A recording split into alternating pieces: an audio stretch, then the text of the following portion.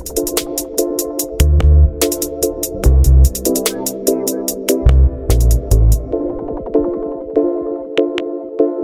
right, welcome to Fanatics Football, the football segment of the Fantasy Fanatics podcast. I'll be your host once again, James, and I'm joined once again by Nate, Mete, and Terry. What's up, guys? How's it going? So, All right, in today's episode, we're actually going to preview some of the divisions, starting with the AFC East. We'll take a look at a fantasy preview for this division, all the players that are pretty much fantasy relevant for leagues this year. And then we'll just hop into a general preview of the division, looking at different positions. And then we'll finish it off by just looking at our projected divisional record for each team. So let's just hop right into it. The first team we're going to look at for fantasy is the Buffalo Bills. So, Mete, I will start with you. I guess just which Bills quarterbacks are fantasy relevant this year? All right, so I've only looked at the two quarterbacks of the Bills, which is Josh Allen and Mitch Trubisky. For Josh Allen, I don't have much to say. Like, he should be a top 4 quarterback in fantasy. He's got the cannon arm. He's got great legs. There's not much else to say. I think if you draft him, he's easily a quarterback one for you. And then I looked at Trubisky. I don't think he's draftable, but if anything happens to Allen, let's knock on wood. Hopefully nothing does.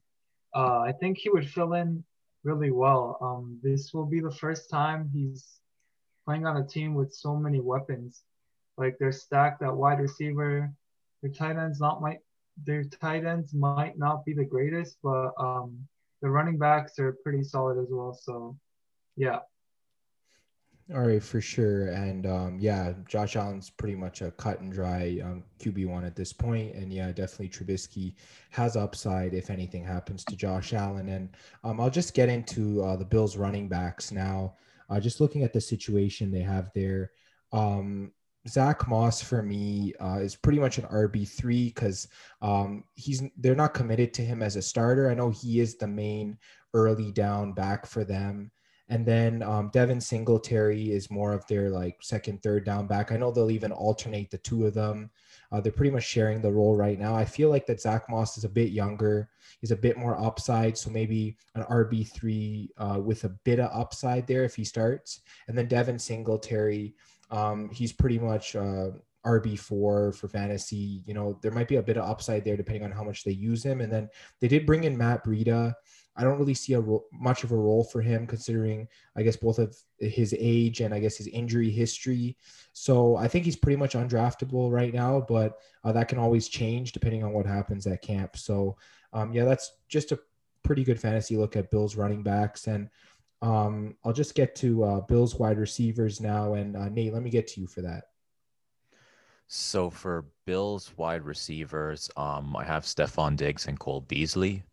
Stephon Diggs, similar to Josh Allen. If he falls to you in the draft, definitely take a look at Stephon Diggs. I think he's a top 5 wide receiver this season, most likely, potentially top 3, depending on which sources you check.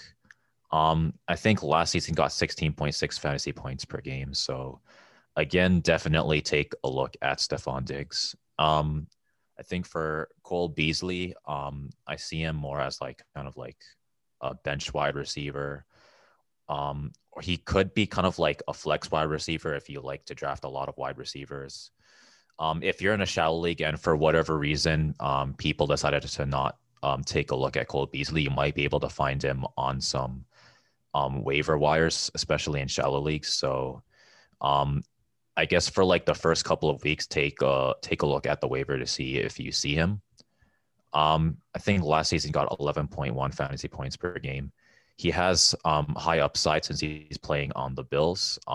He's gonna have weeks where he gets over 20 fantasy points, like versus Arizona or San Francisco. I think Arizona he got 22, San Francisco he got 23. So again, if you see him on the waiver, try to pick him up immediately, especially if you need a wide receiver. Yeah, for sure. I think that some people had him at like a wide receiver 3 type level, but I guess You see him a bit lower, and I guess maybe because they brought in guys like Emmanuel Sanders and they have Gabriel Davis there. I guess are any of those guys worth drafting? I guess maybe they're more bench receivers at the most, or what would you say about Gabriel Davis and Emmanuel Sanders? I think for them, they're pretty much bench wide receivers at the most as well. I think most of the reason why I put Cole Beasley as kind of like a wide receiver 3 or less like a flex wide receiver is I guess I just kind of went with if you were in a shallow league, who you would take first. And I guess I think if you're in a shallower league, Cole Beasley might not end up being like the first guy that you look at kind of situation. So I think there's a chance that he might end up being overlooked just because of there's just so many good wide receivers out there. So it's really tough to pick in a shallow league. Yeah, absolutely. I think that Stefan Diggs is a clear-cut wide receiver 1. He's probably a top 5 receiver pick this year. Then you got Beasley in like the wide receiver 3 range, and then I guess Emmanuel Sanders and Gabriel Davis should be in the sleeper type pick range. I guess, is that pretty much how you see it?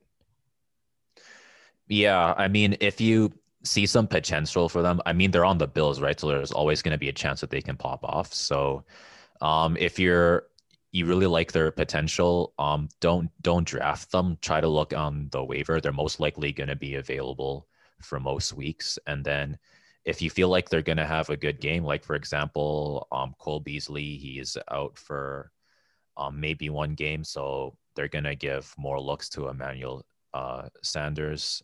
You really like Emmanuel Sanders' potential. Pick him up for that week. He'll probably do really well. Yeah, for sure. I definitely like the sleeper potential for Gabriel Davis. I think he had a great rookie year last year, and I think he definitely has a chance to break out. But Terry, let me get to you for the Bills tight ends in fantasy. Fantasy relevant tight ends, I guess you go with Dawson Knox. He's probably going to be a flex tight end in like a super deep league, probably 16 teams. If you're on ESPN, if they have more than 16 teams, probably 18 teams. In his forecast, I guarantee you touchdown or bust weekends most likely go against teams that are pretty horrible in covering tight ends. And back to you with the next team. Yeah, I think when we covered our tight end rankings, I don't think he appeared on most of our lists. I think he is outside the top 24 tight ends for most of us. So I think that he's definitely someone that should be left on the waiver. And like you said, touchdown or bust is pretty much the way to go. So let's just move to the Miami Dolphins for their fantasy outlook. Nate, I'll start with you this time looking at the quarterbacks for Miami. I guess who from the Dolphins will be fantasy relevant this year? So for the Dolphins, I put Tua Tagovailoa. He was injured, so he didn't play to his full potential last season. He got 13.5 fantasy points per game. But the thing is, he only played 10 games, and he started 8 of those 10 games. The Dolphins, they have a really solid team this year, just like last year. He has a high ceiling. He's going to be starting for the Dolphins for the majority of the season. So the only factor that I think would be for his inconsistency would be like injuries or something. But for the most part, he should be a pretty solid quarterback. So I'm thinking, again, like if you're in a shallow league, there's going to be like so many good quarterbacks as well. So he might end up being a quarterback too. If you're in a deep league, you might be able to take him as a quarterback 1. Yeah, for sure. I think I can agree with that. No one really mentioned the injury he had last year. I believe it was a hand injury that he dealt with. They always knocked on him for his play. Yeah, he definitely wasn't 100%, and he was a rookie, so I think he can definitely improve from there. So definitely. And just getting to you, Terry, about the running back situation for fantasy in Miami. Down in Miami, there's probably 2 running backs I would target. Myles Gaskin, as we all know, if the Dolphins keep him as the bell cow role like last year, you won't have to worry about this guy. He can easily be a running back 2, maybe in a flex option in a shallower league with the pass catching upside as well. The questions for Gaskins is, can he stay healthy and avoid the committee down in Miami? And that involves the next guy. I believe his name's Salavon Ahmed, something like that. In the limited time as the running back one down in Miami, I mean, Ahmed performed well.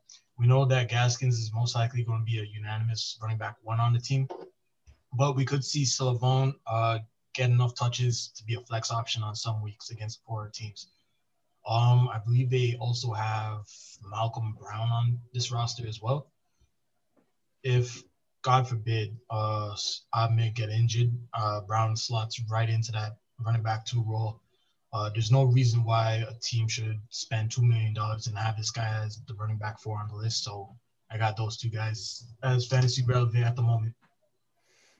Yeah, for sure. I think that was perfect analysis of the situation there. I think we can expect Gaskin to sort of be the workhorse again this year, and he's just got to stay healthy to be able to do that. So I guess where would you project Gaskin? Is he around the like RB2 or maybe RB3 range for fantasy? Honestly, I would have him around like the mid running back two range on a couple good nights or a couple of good weeks. You could easily flirt with like low running back one, maybe even high running back two. Especially before his injury. I mean, he was doing pretty well. No one expected him to do so great, and then he just turned a lot of eyes. But unfortunately, one more year means one more year of tape for other teams to scout him out. So keep around running back two, mid to high running back two, especially. Yeah, I think that's definitely the place where he slots best. And just moving two wide receivers for Miami, Mete, I'm going to get to you. There's a lot of good options in fantasy this year for Miami wideouts.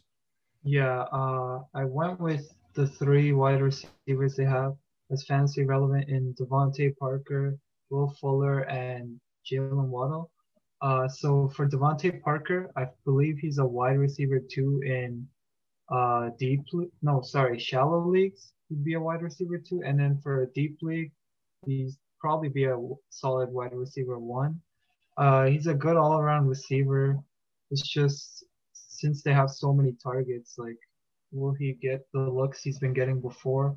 And then Will Fuller, I feel like in deeper leagues he's a flex option. Or sorry, I'm getting it all backwards.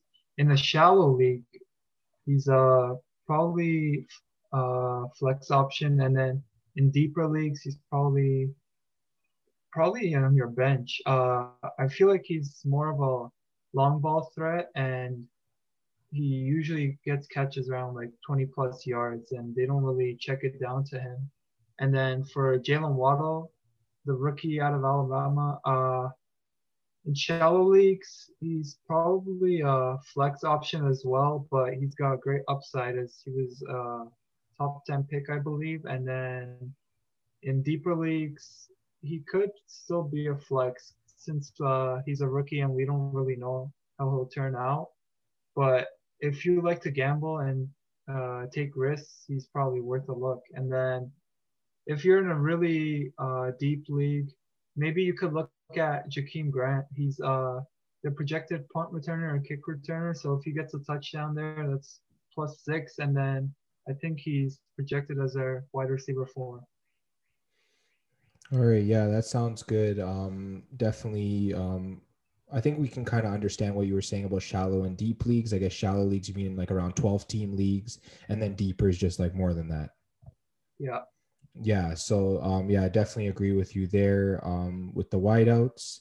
And then I'll just take a look at the tight end situation for the Dolphins. I have Mike Gesicki here. I guess in my tight end rankings, he's a low end tight end one. So maybe draft him around the 10th or 11th tight end heading into drafts. He should be pretty solid. I know that Tua liked to target him quite a bit last season. So I think we'll see a lot of the same. I guess just looking at some of the other tight ends they have, I really don't think they're going to be fantasy relevant, whether it's Durham Smythe or Adam Shaheen or anyone else. I just really don't see them having any fantasy value unless Gesicki gets hurt. Shaheen played very well last year while Gesicki was hurt, so definitely something you could take a look at, but he's borderline undraftable at this point. So I think that's where it sits in terms of tight ends. Let's just move on to the next team, the New England Patriots, and I'll start off with their quarterback situation. It's actually an interesting one here. with both Cam Newton and Mac Jones fighting for the starting job here. We'll start with Cam Newton, who's the projected starter. I guess in my eyes, he's a pretty much a QB2 in standard 12 team leagues, meaning that you draft him as your backup. He definitely has that rushing upside to get him to like a low to mid QB1, but that's probably him on best weeks, and on worst weeks, he can flirt anywhere between a QB2 and like a streamer. So you definitely have to be careful with that. And then I guess if Mac Jones becomes the starter, which there is a chance that happens, he's probably just a mid-round QB2. I mean, he might be a streamer. The only upside I see for him, maybe a high QB2. He doesn't have the legs to be able to get the points, so he's going to have to throw for a lot of yards just to get into that range. So I think that Cam Newton has a bit more upside, but I guess Mac Jones might be a little bit safer in the sense that they'll dial it back for him. He won't have like the boom bust weeks that Cam Newton has. So I guess just keep an eye on that when you're drafting quarterbacks from the Patriots, if any. And then in terms of Patriots running backs, let me just get to you, Nate, on that. What do you see for that situation? So for the Patriots running backs, I have Damian Harris, Sony Michel, and James White. Overall, Patriots are pretty good for running backs if you ever need them. I think Damian Harris, I have him as like an RB3 or maybe an RB4, depends on how you see his potential. I feel like there's going to be a chance that he's going to be available on the wire in shallow leagues for maybe the early half of the season. He might end up popping off, and then at that point, people are going to pick him up. So during the early half of the season, you're again going to want to check the waiver to see if he's available. If you like running 4 running backs and then with 1 running back in the flex, he can be a flex option for you there. He has some potential, but I'm just not sure about his ceiling. His ceiling, he could potentially be an RB2, but I just put him as an RB3 just because I'm not too sure personally.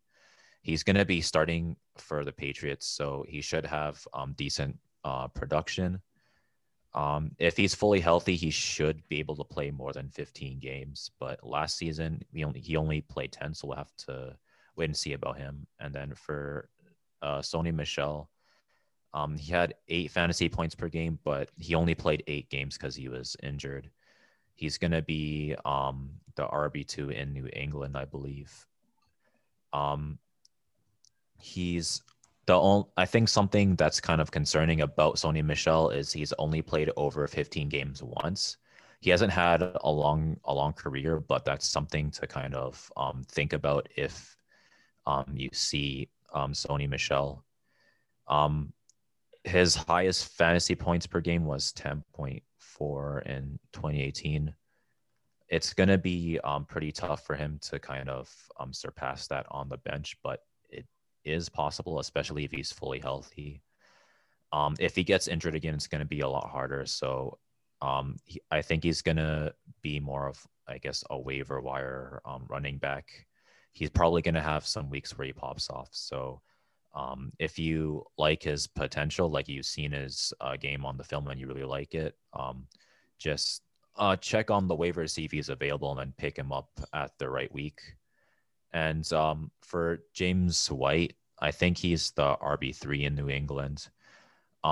It might be kind of tough to get minutes on the field for him, but there are certain downs where they bring him out. So he does have that going for them, but it's going to affect his production a little bit. I think his highest fantasy points per game was 14.6 in 2018. I think as an RB3 in New England, that's going to be pretty tough for him to do again. So he's going to be in a similar situation as Sony Michel. You're going to want to, I guess, check the waivers, see if he's available. If either Damian Harris or Sony Michel get injured, he's probably going to have a really good week. So definitely take a look at the waiver wire every week, see if he's available. Yeah, for sure. I definitely think you're right about Damian Harris being the lead back there. We know Bill Belichick, he's always rotating running backs around, so I guess we never really know who's going to pop off which week. So James White might actually turn out to be an interesting option since he's catching a lot of passes also. So definitely something to look out for. And just getting to Patriots wide receivers, Terry, I'm going to get to you on that. Give us your analysis. With my analysis on these wide receivers, I mean, you can fact check me for most of this, but I feel like New England is more of a tight end type of city. I mean, we've seen it with Aaron Hernandez, Rob Gronkowski, and I feel like with these wide receivers, it's going to depend a lot on who's going to be the quarterback. Let me just first off by saying Nelson Aguilar. I mean, he could easily be maybe a wideout too, depending on the quarterback situation. But realistically, I see him as a wide receiver 3 range, maybe even flex options. He bounced back with that 1 year in Vegas, and he got a hefty contract for the result of that. With Kendrick Bourne, he was the second guy New England brought in. So having said that, I feel like he's going to probably be a flex option at the moment, especially with all the interesting talent here. And with Jacoby Myers, he could easily fill the void. Julian Edelman left that slot, so I feel like he could easily fit there in the offense and be looked upon when needed. With the additions in Nelson Aguilar and Kendrick Bourne, this offseason, it may affect his production. But just remember, it's going to take a while for these guys to get accustomed to Belichick's offense. And having said that, how should I put it? Jacoby Myers might be the lead wide receiver in the first couple of weeks, and who knows for the rest of these guys. Yeah, for sure. And I guess I just have a question for you in terms of N'Keal Harry. I guess he's off your radar pretty much because he did have a disappointing season last year. At the moment, I do have him off my radar, but I mean, this is the New England Patriots. These guys are considered the system in the NFL. So having said that, 1 week Harry could be going for over 100 yards. Next week he may be a bust. So just keep off the radar for this guy at the moment. Yeah, for sure. I think we can agree that I guess we don't know which receiver will be the lead receiver. We just got to sort of draft them low and then I guess just keep an eye. Yeah, and just getting to the Patriots tight ends, Mete, I'll get to you on that. Who do you like here for fantasy? All right, so I like both Hunter Henry and Jonnu Smith for the Patriots. I believe in shallow or deep leagues, they should be pretty safe tight end 1 options, honestly. I think they're going to run a lot of 2 tight end sets. Like Terry was saying, I believe they like to use the tight end more than certain teams. And then I think they can both have breakout years because they're both so young. And then I also think that due to the fact that the Patriots are lacking star wide receivers, that will lead to more targets for them. So I feel like these two are in for great years. Yeah, for sure. I think we can kind of look at that situation similar to the Philadelphia Eagles from a couple years ago, both running Zach Ertz and Dallas Goedert, both of them being fantasy relevant tight end ones. I think it is possible that that happens. Obviously, like Terry said, the quarterback situation will definitely dictate what happens. So I guess we just need to I guess just keep an eye on what's going on there and I guess be careful who we draft from this team. And we'll get to our last team for fantasy, the New York Jets, and we'll just look at who's fantasy relevant. Terry, I'll start with you and their quarterback situation there. Zach Wilson, BYU's product, had a tremendous year for the Cougars back in 2020. I believe 36,000 passing yards, give or take, 33 touchdowns, maybe around 2 or 3 interceptions. He goes into this upcoming season as the clear-cut quarterback 1 for the Jets, unless guys like Morgan James or Mike White prove otherwise down in East Rutherford. Having said that, fantasy-wise, I could easily see Zach Wilson being that borderline quarterback 2, maybe even waiver wire pickup, depending on the week-to-week basis.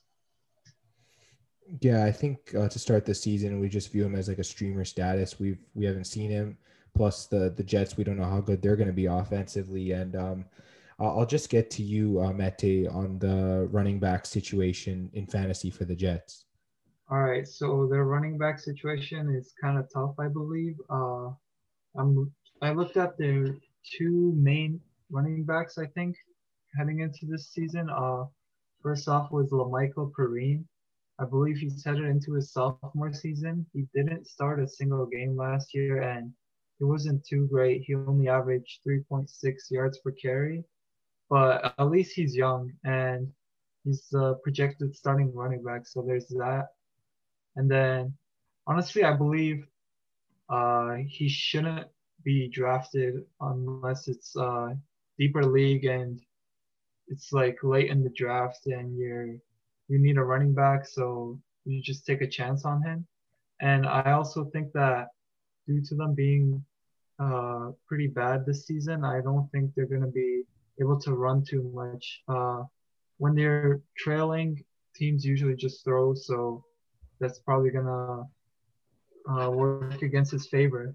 And then the second running back I looked at was Michael Carter, the rookie out of North Carolina. He actually had really great stats. He averaged 8 yards per carry in college. Last season, he ran for 1,245 rushing yards, and he caught his yards per catch was 11 yards, so that's pretty good as well. And then I believe he has a higher ceiling than Lamichael Perine, just due to the fact that he's a rookie. And then I feel like I would honestly draft Michael Carter over Perine, due to the fact that honestly, if you're drafting a Jets quarterback, Jets running back, sorry, you're pretty desperate at that point. So why not take the chance on the rookie? And I think in a deep league, he's probably a flex option at best. Same for Perine. Yeah, for sure. I can definitely get behind that analysis. I think taking a sleeper option is a lot better in Michael Carter. Do you see Tevin Coleman doing anything for this team? Uh, Honestly, I don't think so. Due to them being so, well, we're projecting them to be bad. So I feel like they're gonna play more of their younger guys, and I don't think Coleman will have much of a role. Yeah, I think that his time is pretty much gone in the NFL. He's been pretty banged up last few seasons. It's going to be tough. Um, I'll just get to the Jets wide receivers for fantasy. This is pretty much as muddy as the running back situation is there as well. There are so many wide receivers here on this team. I'll start with the main guy they signed this offseason, and that's Corey Davis coming off of a breakout season with Tennessee. Um, I just see him slotting in as like a wide receiver 3 or 4 flex option for fantasy. I think he'll definitely be the most targeted by Zach Wilson. Um, you know, he definitely he has the most talent right now. He's pretty much a proven receiver as well, so I think he's definitely someone that should be drafted. Looking at Jamison Crowder, I know he was really solid last year, but his chemistry was with Sam Darnold. There's a new coaching staff, a new system coming in. I think he could actually be forced out of this lineup. I guess maybe cut after training camp. That's also possible. And I guess I'll explain why as I get to the other receivers. But yeah, if he does stay, I'd say he should be drafted, but maybe he'll be like a low end wide receiver 5 type bench receiver. I'll go to Denzel Mims. He was a rookie last year. Pretty decent. He had some breakout weeks. He has a lot of upside in the sense that he's young, and if he can get on the same page with Zach Wilson, he's around a wide receiver 5'6", but he definitely has upside. He can definitely be used on a week-to-week basis if he breaks out. And then they just drafted Elijah Moore in the second round. I believe that he is going to be taking the starting role in the slot away from Jamison Crowder, and I think that's the reason that they could cut Crowder before the start of the season. Elijah Moore, he has a lot of talent. He's really solid, and if he does get that starting role in the slot, I think he can sort of be that cushion for Zach Wilson. He might get peppered with a lot of targets, so if it's half PPR or PPR, he might be worth, a late pick, just throw a dart at him and see, if it hits. And he could turn out to be a wide receiver 5 or better in my opinion for fantasy. So it's a crowded wide receiver room, but you can definitely find some value there. And then just getting to the tight end situation, Nate, I'll get to you for the Jets. So the tight end situation for the Jets is pretty similar to both wide receiver and running back. And tight ends have the additional problem of not getting enough targets. And Chris Herndon is no exception to that. Just looking at some of the game logs here, I think the most targets he had for last season was 9. And he's had some weeks where he had no targets at all. And I think he averaged about 5 fantasy points per game, which is not a very good indicator if you're looking for a tight end. I think generally you'd want to stay away from tight ends on the Jets, even with Zach Wilson coming to the New York Jets. You might be able to see him as kind of like a waiver wire pickup. There's going to be weeks where he pops off.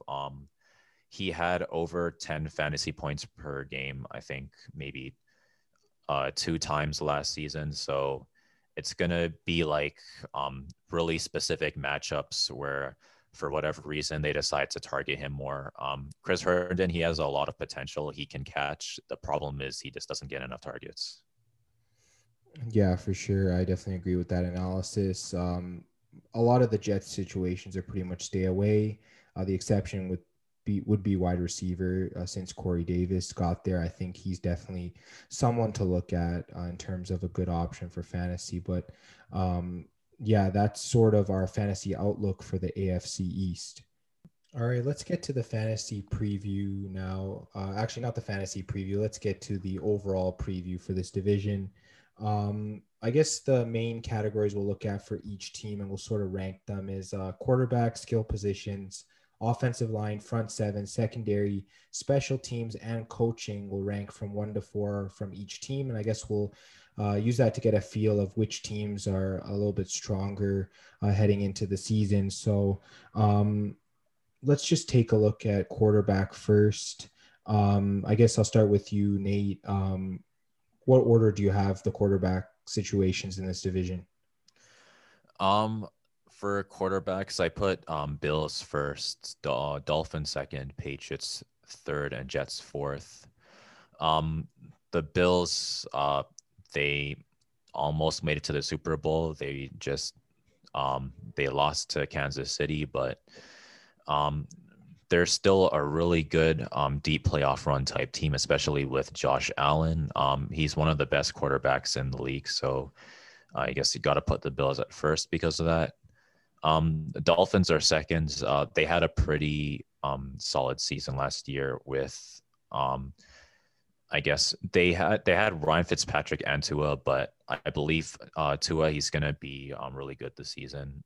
And the Dolphins are a solid team in general, so that always helps quarterbacks. So put the Dolphins in number 2. And then for the Patriots, they do have Mac Jones and Cam Newton.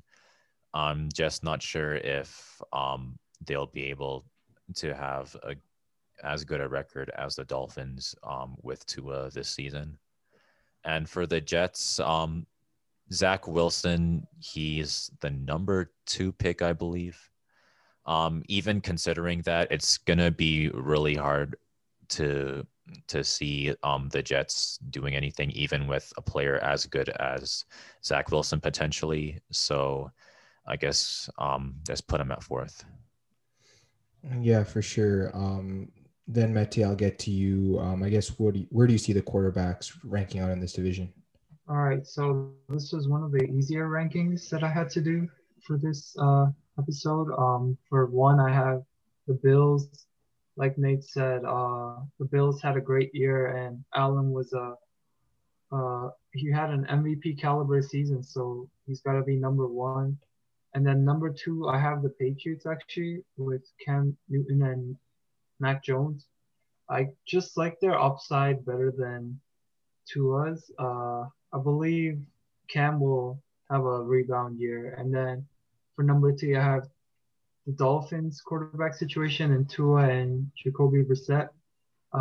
Tua he's not too bad, but I don't know. I feel like he's got a lot of areas to improve in. Like, also, I saw this report saying he threw 5 interceptions in the first day of camp, so that's not good. And then for the fourth ranking, I have the Jets with Zach Wilson and James Morgan. They're just I saw this post saying I think they have 0 throws, like all the Jets quarterbacks in the NFL. So they're very inexperienced, and you don't know what you're gonna get with them.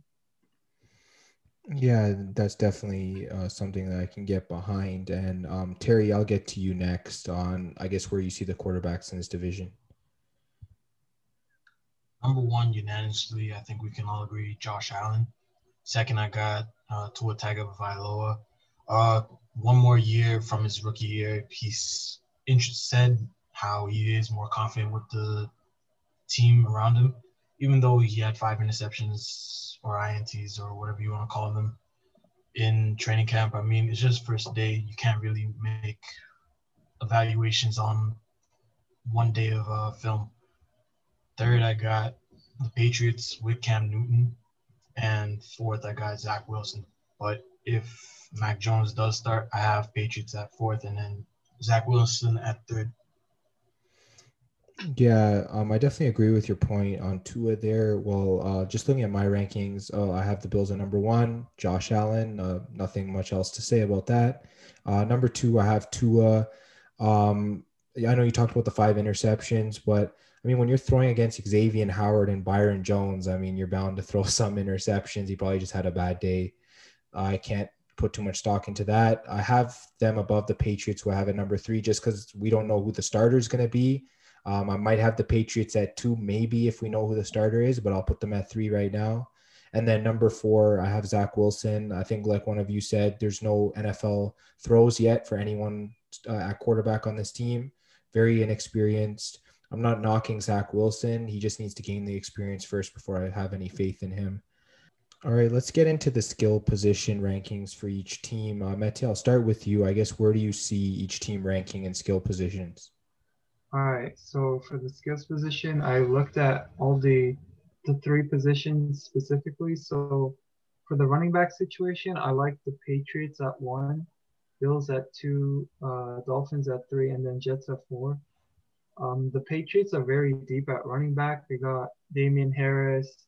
They drafted rookie Ramondre Stevenson, James White, their pass catching running back, and then Sony Michel, who's also a solid running back. So I think they're number 1 for sure. And then second, I have the Bills running back committee, Devin Singletary, the shifty back, and then Zach Moss, more of their power back, and then Matt Breida also is a fast running back. So they're my number 2. And then number 3, I had the Dolphins. So they've got Myles Gaskin, who we talked about, Malcolm Brown, who they picked up from the Rams. He's a power back, I believe. And then we drafted rookie Jared Stokes. And then the 4th running back committee I have is the New York Jets.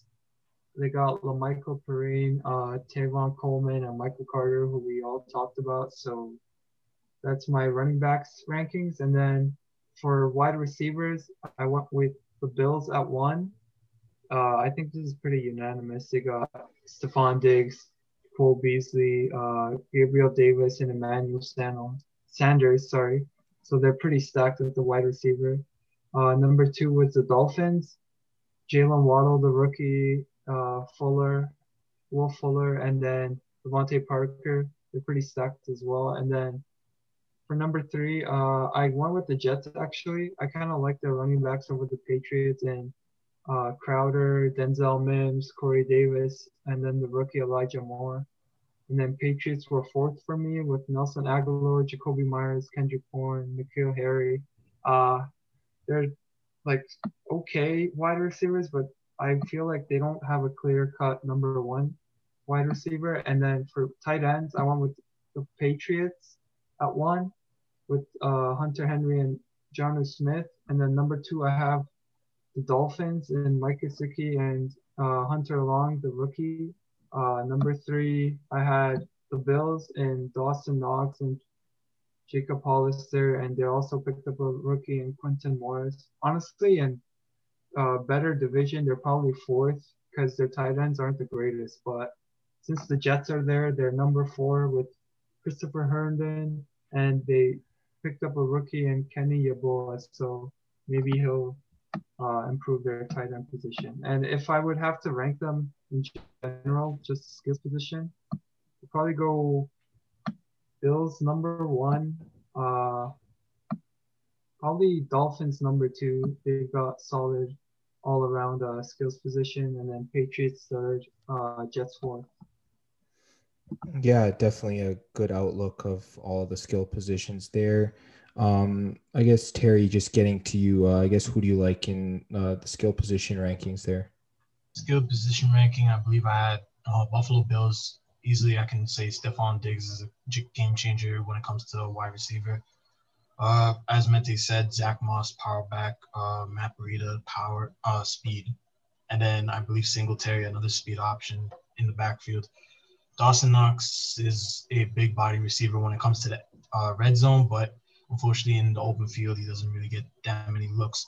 Cole Beasley, Emmanuel Sanders, Gabriel Davis, don't really got to say that much for them. Great supporting cast outside of Stephon Diggs.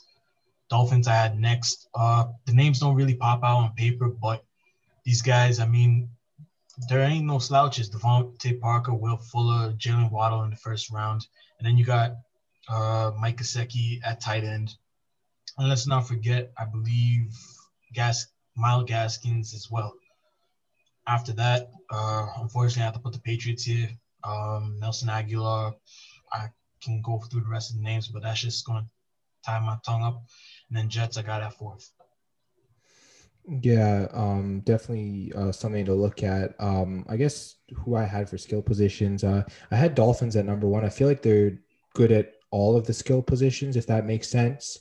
Gaskin's a pretty solid running back. You got Gesicki at tight end. You got 3 solid wideouts in Waddle and Parker and Fuller. So I feel like they're the best all around. I had to put them at number 1. At number 2, I put the New England Patriots. Their weakest point is wide receiver. But they're the strongest at tight end, the strongest at running back. So I feel like the tight ends can't cover for a lot of the deficiencies of the wide receivers. So I think overall they have a solid room for skill positions.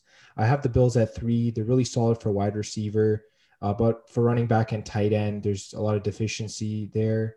They really need their running backs to step up. Josh Allen right now is the number 1 running back, and that's a problem because if a team shuts him down, then they don't have a run game. So yeah, definitely I have the Bills at 3 there, and then I have the Jets at 4, just because outside of Corey Davis, everyone else on that team is pretty much unproven. And for Jamison Crowder, we don't know where he's going to be this coming season. So I definitely have a lot of questions for the Jets, so I put them at number 4. Nate, I'll get to you now on your skill positions. So for skill positions, I looked mostly at rec totals and rush totals. I put Bills at number 1 just because I guess they were the best at rec totals, and they went really far in the playoffs just with having good reception ability. So I put them at number 1. Dolphins, they're number 2. They're the most all around skill position team, as you said. Patriots, I put them at 3. They have the best rush totals out of all the teams, but they're 3rd in rec totals. And the Jets, I put 4th. I think they're the weakest out of the 4 teams in both receptions and rushing. Yeah, I think we can all say that the Jets are 4th on all of our lists there. They just really, they're pretty much unproven. We can't really say a lot about them right now. And then moving to the offensive line, Terry, this time I will start with you. I guess just which teams do you see are stronger for their offensive line? Working in the trenches, I believe I put the Bills at number 1. Last year, only 27 sacks allowed for their franchise QB. Second, I put the Patriots just because of what they did to bolster the offensive line this offseason. I believe last year they only allowed 37. Dolphins, they get a year wiser, but I had to put them at 3 just because they didn't do a lot in free agency like the Patriots did. 34 sacks allowed, give or take. And then I think we can all agree on, before everyone starts saying their offensive lines, is Jets are at 4. I believe they probably allowed, how much was it? At least 40 sacks, probably 44, around that range. When it comes to the offensive line, hopefully they get better than 44 sacks allowed. And this year they shall prove. Yeah, I think it's really tough for me to have the Jets any higher than 4 here. I can definitely agree with you that I do like them drafting Elijah Vera Tucker. They drafted Mekhi Becton last year, two solid guys on the left side, but outside of that, their entire center and right side is very questionable in my opinion. So I do have the Jets at 4. At number 1, I have New England, like you guys said. They bolstered up their offensive line. Isaiah Wynn, Michael Owenu, he was a solid rookie last year.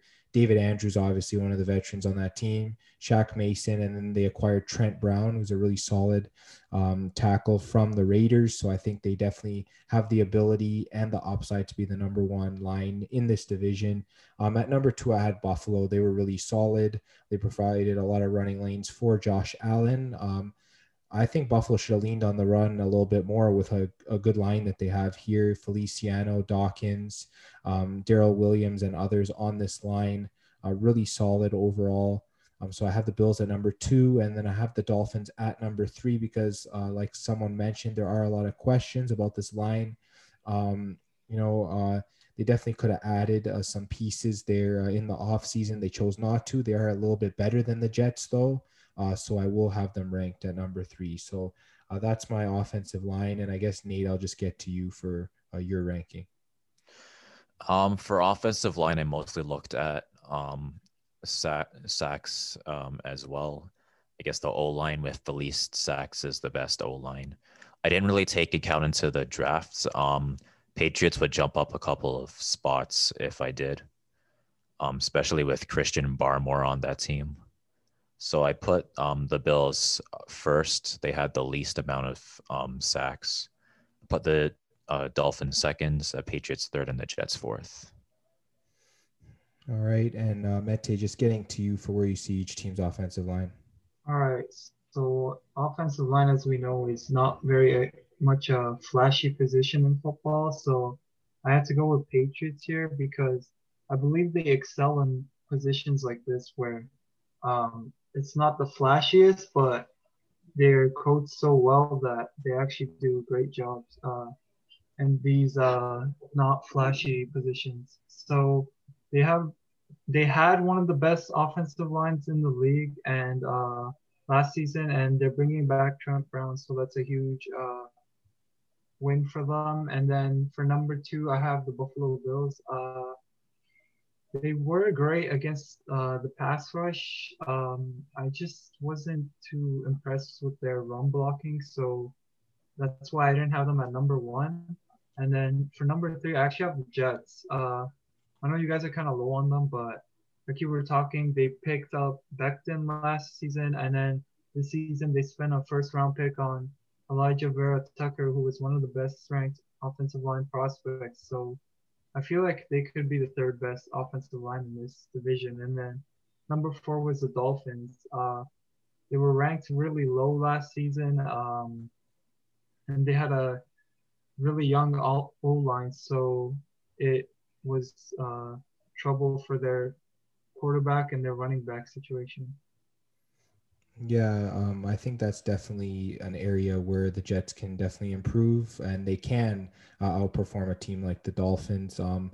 Just getting to the front 7 for each team, I'm going to start here, I guess, by saying that last season the Patriots had the worst front 7, in my opinion. The amount of rushing yards they allowed, they were banged up. They had players that opted out. But in this offseason, they really went and spent money, brought in a guy like Matthew Judon. Lawrence Guy came back. They got Devon Godshaw from Miami. Kyle Van Noy came back from Miami. Dante Hightower's back. They got guys like Dietrich Wise, Chase Winovich. Like, they're so deep on their defensive front 7. And I think Nate was mentioning they drafted Christian Barmore. So that's definitely another guy that I like. So, this defensive front 7, in my opinion, is the best in the division. At number 2, I have the Buffalo Bills. They're, of course, really solid. Jerry Hughes, Ed Oliver, Mario Addison, Matt Milano, Tremaine Edmonds. Like, those are just some of the names that they have. Really solid guys, decent pass rush, good run defense, great tackling, just overall really solid. For number 3, I actually have the New York Jets here at number 3. They actually have some solid pieces there that I liked. CJ Mosley coming back from his opt-out, definitely a really good linebacker. They got Quinnen Williams there, Sheldon Rankins, they're Carl Lawson. Like, they're pretty solid overall.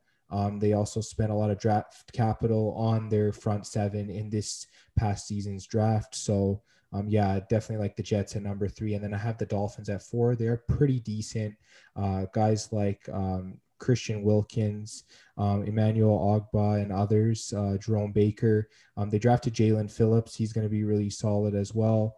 I think that this line has this front 7, has room to improve, but I don't feel like they're at that level yet. So I have the Dolphins at 4. And I guess, Nate, I'll get to you on your front 7s. So for front 7s, I was actually surprised when I was looking at some of the stats. I looked at, I guess, opposing rush yards, opposing rush touchdowns, sacks, tackles, I guess fumbles for both rushing and passing. The Jets, they were the best in a lot of these. So I put them at 1. Dolphins, they were either second or third for a lot of those too, so I put them at 2nd. Bills, they were also kind of in the middle, but they had the most combined tackles, so I put them at 3rd. Patriots, they didn't have a good season at front 7. I think they were 2nd in combined tackles in the division, but for the most part, they did have, I think they were 2nd. They were tied with the Dolphins for opposing rushing touchdowns. I think they both only had 17, which is pretty good. But for the most part, they didn't have a great season in the front 7, so I put them at 4th. All right, yeah, I know they had probably one of the worst seasons when it comes to rushing yards allowed. Yeah, they were definitely 4th in this division heading into the off season. And then Mete, I'll just get to you, I guess, on your rankings for front 7. All right, so I got the Bills at 1. You guys pretty much covered all the names. They've got a great line, even better linebackers. The only concern I have about them is their pressure against the pass. Like, they didn't get too many sacks, and hopefully their first round pick, Gregory Rousseau, helps out with that. And then for number 2, like Nate, I was actually very surprised of with how the Jets performed. Their D line is actually very underrated, I believe. Like you said, Quinnen Williams, Folorunso Fatukasi, I hope I said that right, and John Franklin Myers. Those 3 finished among the top 35 interior defenders in NFL for overall grade last season. So they actually have a solid interior defense for their line. And then they picked up Vinny Curry and Carl Lawson for their edge positions. So hopefully those 2 will generate some pressure against the pass. And then they also have one of the best linebackers, like you said, in CJ Mosley. And then number 3 are the Patriots. Like you were talking about last season, they didn't have a great year, so I'm kind of concerned about them. But like I was talking about with the offensive line, this is not one of the flashy positions in defensive line. So this is like an area they excel in, I believe. They don't have the most talent, which is why I also have them at number 3, but they're coached really well. So they could honestly be higher than this. You guys talked about the names. They got decent talent, but not the most. And then number 4 is the Miami Dolphins. Their defense front 7 is really lacking, so they didn't generate much pressure against the pass, which is a reoccurring theme, I feel like, in this division. Like they have solid defensive linemen, but the edge rushers aren't the best. So they're good against the run, but against the pass, I feel like they could get more sacks. Yeah, for sure. And then just getting to you, Terry, and I guess where you see the front seven in this division. Front sevens in rankings, I believe I had Bills. I'll show the Patriots some love for once. I got them at second. Jets in third, Dolphins at fourth.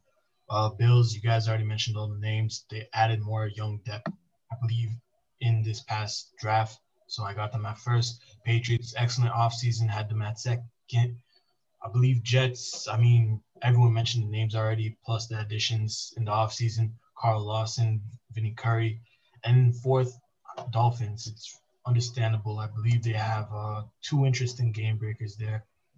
What's their names? Emmanuel Ogbe, and then they got rookie Jim Phillips in the trenches as well. So hopefully they improve from this offseason. Yeah, for sure. I definitely think the front sevens are getting better for each one of the teams in this division. And I guess getting to secondaries, Nate, I guess I'll start with you. I think this was a tough decision for most of us in deciding which secondaries were better, but I'll start with you. So for secondary, the stats I looked at were think opposing. Well, I didn't really look at opposing QB completion too much, but I looked mostly at I guess interceptions. So and if you got a touchdown off an interception, or if you got an interception in general. So just based off that, I guess Patriots would be first. They had the most interceptions in the division.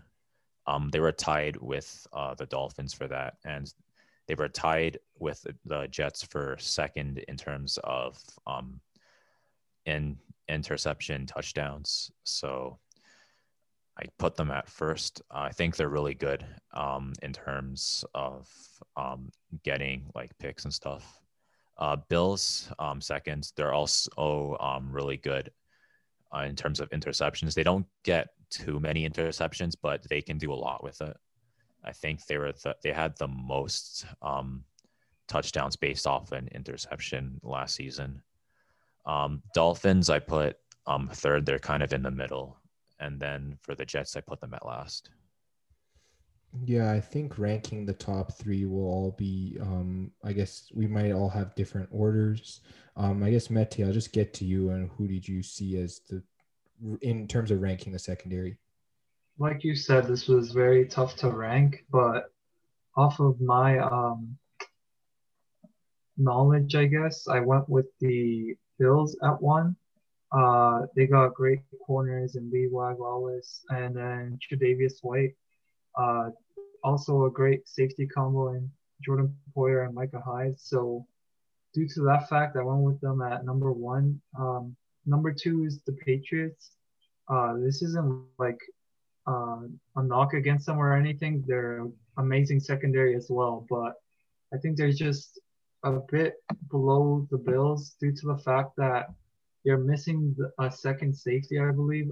Devin McCourty is one of their safeties, and then the other one I wasn't so sure about. They got guys like Stephon Gilmore, J.C. Jackson, so they have great corners.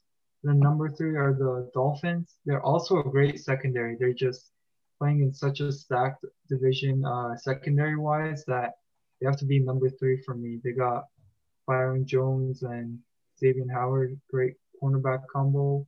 I'm just not too sure about their second safety like the Patriots. They picked up Javon Holland, I believe, to play the free safety position for them. And then number four was the Jets. This is a pretty easy pick for me.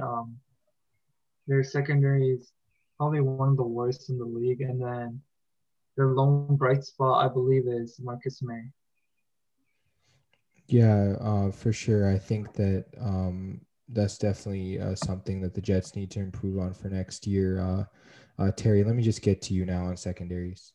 Secondaries, I believe I had Buffalo. And as you guys said, between the Patriots and the Dolphins, it's kind of tough. So I put the Dolphins at second, third. I put the Patriots, and then I think we can all agree on Jets for fourth. Tre'Davious White, Micah Hyde, Jordan Poyer, Levi Wallace, excellent secondary for the Bills. With the Miami Dolphins, you got Byron Jones, Xavier Howard, Eric Rowe, I believe, came in the offseason. And then they drafted Javon Holland, where you could basically play anywhere in the secondary. So it's basically up to Flores for that.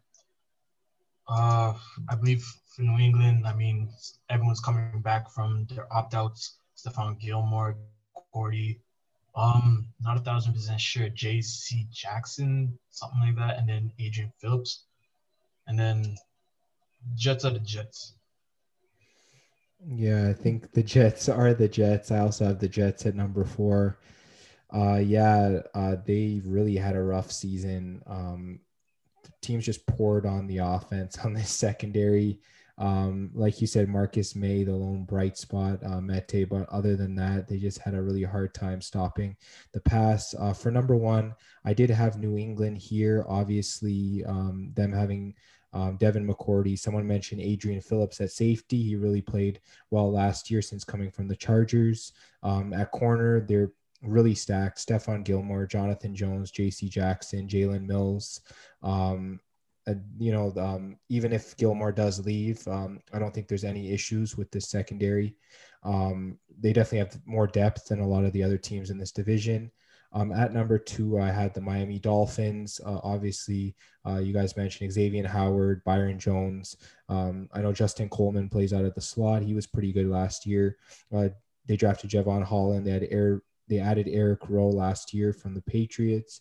They even added Jason McCourty this offseason from the Patriots as well. So, I mean, they definitely have a lot of good depth there at secondary. And then I had the Buffalo Bills at number 3, obviously Trey White, Jordan Poyer, Micah Hyde, Levi Wallace. I know you guys went through these names. They definitely have a great starting 4 there. I think they definitely need to improve their depth a little bit, losing some of the other guys in the offseason. So I think I'll have the Bills at 3, and then obviously the Jets I'll have at number 4. Just getting to special teams, I'll start here actually and say, I know this might sound redundant, but I do have the Patriots at number 1. They always have Pro Bowlers on their special teams. I think we can all agree with that. Punt returning and kick returning, Gunnar Olszewski, I mean, the amount of touchdowns he had off of that, really solid. Obviously, Jake Bailey, I believe he was a Pro Bowler one of the past 3 years.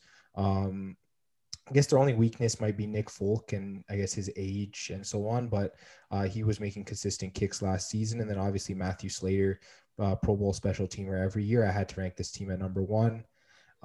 At number 2, I had the Miami Dolphins. This was really hard to rank between them and the Bills. I just gave the edge to the Dolphins a little bit. Obviously, Jason Sanders was a Pro Bowl kicker. Michael Pilardi was their punter. Jakeem Grant, I think Mete, you mentioned him as a good kick and punt returner. He's one of the best in the league. So I definitely gave the edge to Miami at number 2.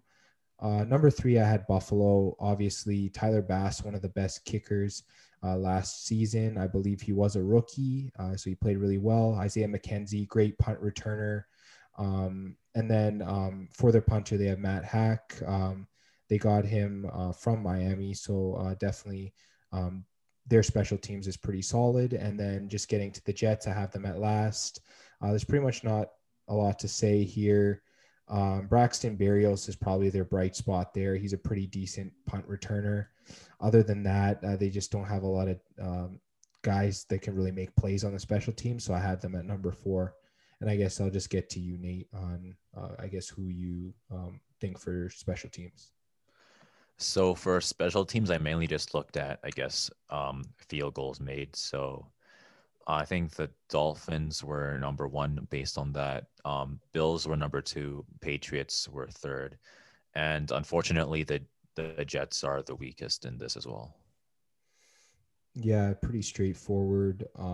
Just getting to you, Matty, I guess, who do you like for special teams?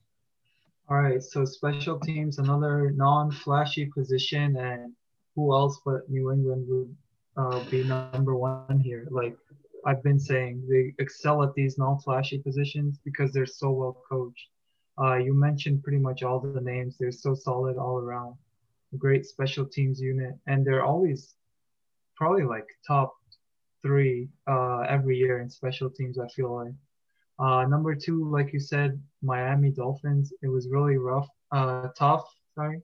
I guess rough works too, between them and Buffalo. But I did go with the Dolphins as well.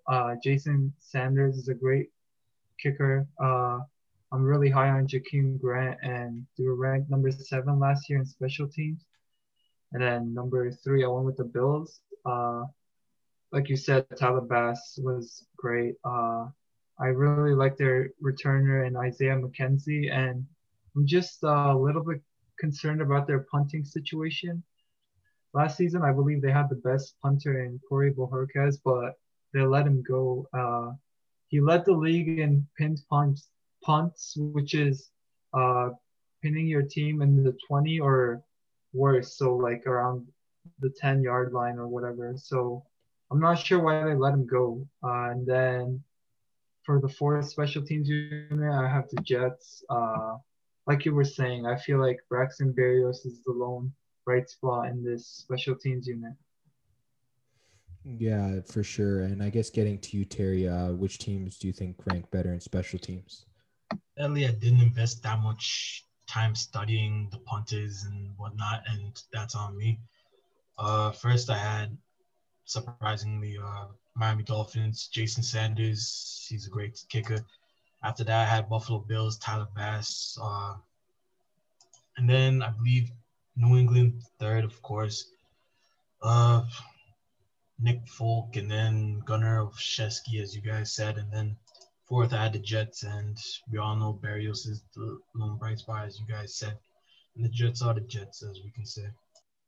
I think that's a pretty constant theme that we have going on here. And then I guess just getting to coaching, I'll just start by saying Bill Belichick at number 1, 6 rings is nothing to sneeze at. Number 2, Sean McDermott. He was a coach of the year candidate last season for Buffalo. Number 3, I have Brian Flores for the Miami Dolphins. I mean, he was just really instrumental in turning this team around. And then I guess number 4, I have Robert Saleh, just because we haven't seen anything from him at the head coaching level in the NFL. So I think that's my 1 to 4, and I'll get to you, Terry, on your coaching. 1 to 4, I can't disagree with you. Bill Belichick at number 1, Sean McDermott number 2, number 3, Brian Flores. If he keeps it up, he can probably surpass Sean eventually. Then 4th, I got whoever's on the Jets. Jeez, the disrespect. All right. And then Mete, just getting to it's okay. Mete, just getting to you. Who do you see for coaching? All right, so I've been preaching how well the Patriots are coached. So obviously, I got Belichick at number 1. And what's pretty cool is I think he has his son as the defensive coordinator. I forget his first name, but I found that kind of cool. And then It's Steve number Belichick, 2 is, yeah, that was pretty awesome. And then number 2 was the Buffalo Bills for me. Sean McDermott, like you said, was coach of the year candidate. And then number 3, Brian Flores. I believe he's a good coach. It's just the 2 ahead of him are just better than him. And then number 4 is Robert Saleh, or Saleh, however you say it. It's kind of tough since it's his first year as the head coach, so we don't know how he'll be. Yeah, for sure. And then Nate, just getting to you about who you rank for the coaches. So for the Patriots, I put them at 1. I think they have they've had historically good coaching, arguably the best system in league history. The Bills, they had a really good season last year, so I put them at 2. The Dolphins, they had a pretty solid season as well, and they're a pretty solid team, so I put them at number 3. The Jets, they've had it rough for multiple seasons. They've always been trying to rebuild, so put them at number 4. All right, let's just add up our totals so we can see where each team's at. I'll definitely start by saying that I think as a Patriots fan, I had the Patriots a little high in this whole thing. I had the Patriots at number 1 overall. I had Buffalo at number 2. I had the Dolphins at number 3. And to no one's surprise, I had the Jets at number 4. So, Nate, I'll just get to you. So I think 3 of the teams are pretty close. The Bills are first. Dolphins are second. Patriots are third. Jets are the only team that's a little bit far from the rest of the 3, but they're last, yeah. And then Mete. I'm the same with Nate. I had Bills 1, Patriots 2, Dolphins 3, Jets 4. I think Patriots will be way better than last year, so they have a chance to be the first team in this division for sure. And then just getting to you, Terry.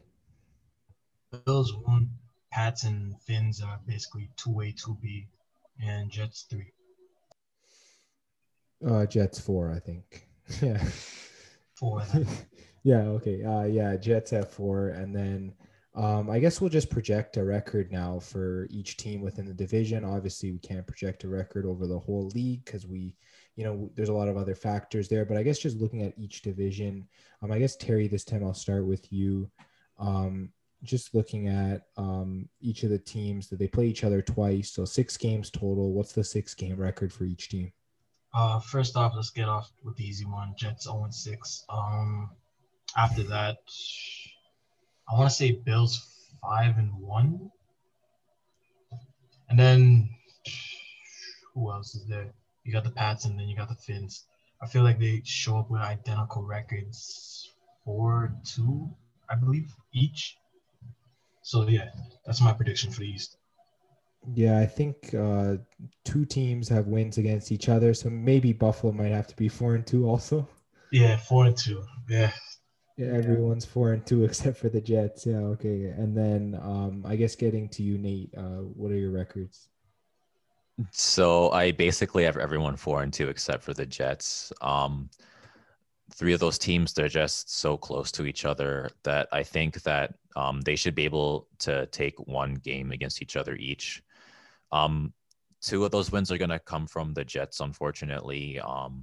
In every category we just covered, the Jets are at a disadvantage, with the exception of maybe the front 7. So they're going to have it rough for the division games. Optimistically, maybe you could see them take like maybe 1 or 2 if you really like the Jets. But for the most part, I put them at 0-6.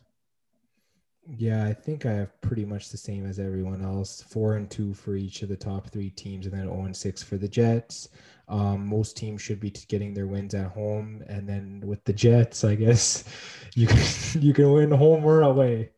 They're just a step lower, like everyone said. And then Mete, I guess for you, probably pretty similar.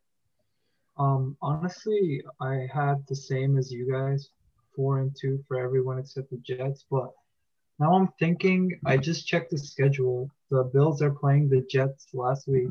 And so let's say the Bills they have a bye or something, or they have nothing to play for. They rest all their players. Maybe the Jets could get 1 win and knock the Bills to 3-3 in the division. I don't know.